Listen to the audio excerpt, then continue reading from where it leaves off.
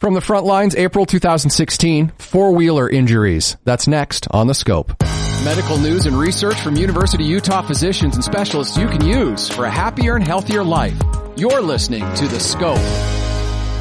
Dr. Troy Madsen's an emergency room physician at University of Utah Hospital, and he has told me that in the month of April, that's when you start to see the four-wheeler injuries. People go down to the dunes. They get on the four-wheelers for the first time of the year.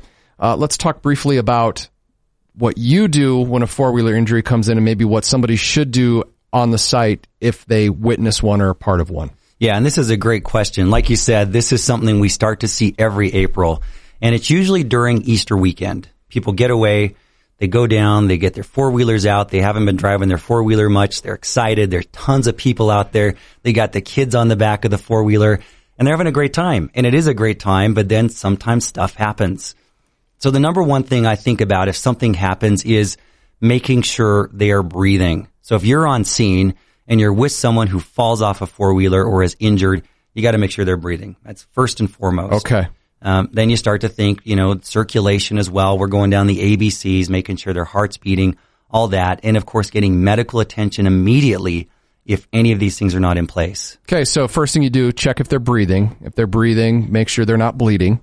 Yes. And then what about this notion of you shouldn't move somebody that's been, thrown from a four-wheeler or that what's that? Yeah, and that's a great question too, because you might think, wow, I can't touch this person. I can't move them. I might hurt something. The big thing we're worried about with people is their spine. So if someone is unresponsive, they are not talking to me, but they're breathing, they've got a pulse. The next thing I'm worried about, when they fell off that four-wheeler, did they somehow hurt their neck? So I want to make sure they're in a safe place. I don't want to leave them on the edge of a cliff or under a four-wheeler, but I also want to limit moving them as much as possible, just because if I move things, it could move things in their spine and make a bad injury much worse. Okay.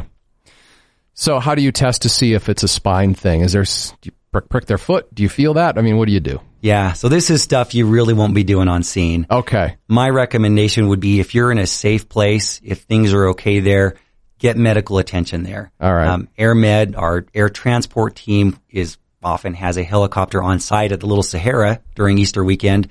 You can get medical attention. They will then put this individual in a collar to keep their neck stable. They'll put them on a backboard to make sure they're not moving around, making sure they're taking appropriate steps so things don't get worse. I feel like we're going a little worst case scenario here. Most likely, if the person can get up under their own power, they're going to be all right? Yeah, exactly. Is there something else you worry about? Do you worry about concussion at that point, or? Absolutely. If they've hit their head, if they're not acting right, they're vomiting, they're confused, you worry about a concussion. Certainly you're looking at them. Do they hurt anywhere? Are you seeing anything deformed that looks like a broken bone? Those are all things to think about once you address the bad things. You can push on their neck too. Just ask them, does your neck hurt? If it's hurting, that would be a reason not to move them around a lot. You want to limit what they're doing if there's that potential for an injury there. And if somebody does get up, they get up under their own power, they seem to be okay, they seem to know where they are, what's going on, fine to hop back on and continue your day? Most likely, yeah. So if they're getting up under their own power, they're acting appropriate, they're not confused, they can tell you, hey, my ankle's a little sore, but I'm walking on it, they should be fine. Just like any other injury, any other sort of fall. What are some of the common injuries you do see from four-wheelers that do come to the emergency room? The most common serious thing I see, and you got to keep in mind, I'm seeing the serious stuff if they're coming to us, is head injuries. And that's the big one. Someone falls off, maybe they had a helmet on, maybe they didn't. Obviously, having a helmet puts you at lower risk of this, but that's the big concern is someone that falls off, hits their head, and gets bleeding in the brain. Another very common one is orthopedic injuries. I see a lot of times injuries to the ankle and the lower leg. Maybe their four-wheeler is falling over. They reach a leg out to try and stabilize themselves.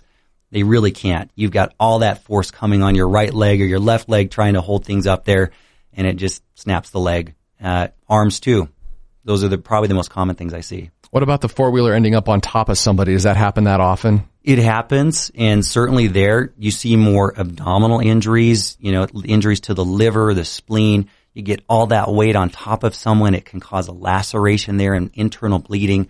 Certainly it's something we see not as commonly, but I have seen it. And how could you tell on site if somebody had those types of symptoms? Yeah, so there you're really going to have to go by, number one, what happened? Was there a four-wheeler on top of them? Number two, are they saying my abdomen hurts? If they have been injured, either a handlebar to the abdomen or a four-wheeler on top of them, and they're saying, hey, I really hurt here on the right upper side of my abdomen, and you're kind of touching there, just saying, hey, don't touch me there. That's really concerning and definitely a reason to get medical attention. Anything that I left out? Any scenarios? I mean, gosh, there's so many, right? Yeah. When four-wheelers are involved. Exactly. I mean, so many things can happen. Obviously, the key is common sense. Wear a helmet. Be safe. Know where you're going. Be aware, certainly in a high volume place, of other people coming over ridge lines, things you may not see happening. Be careful with kids. That's the scariest thing, and often, really the saddest thing when you see kids on the back of four-wheelers who just get knocked off, bounced off, and get severely injured. TheScopeRadio.com is University of Utah Health Sciences Radio. If you like what you heard, be sure to get our latest content by following us on Facebook. Just click on the Facebook icon at TheScopeRadio.com.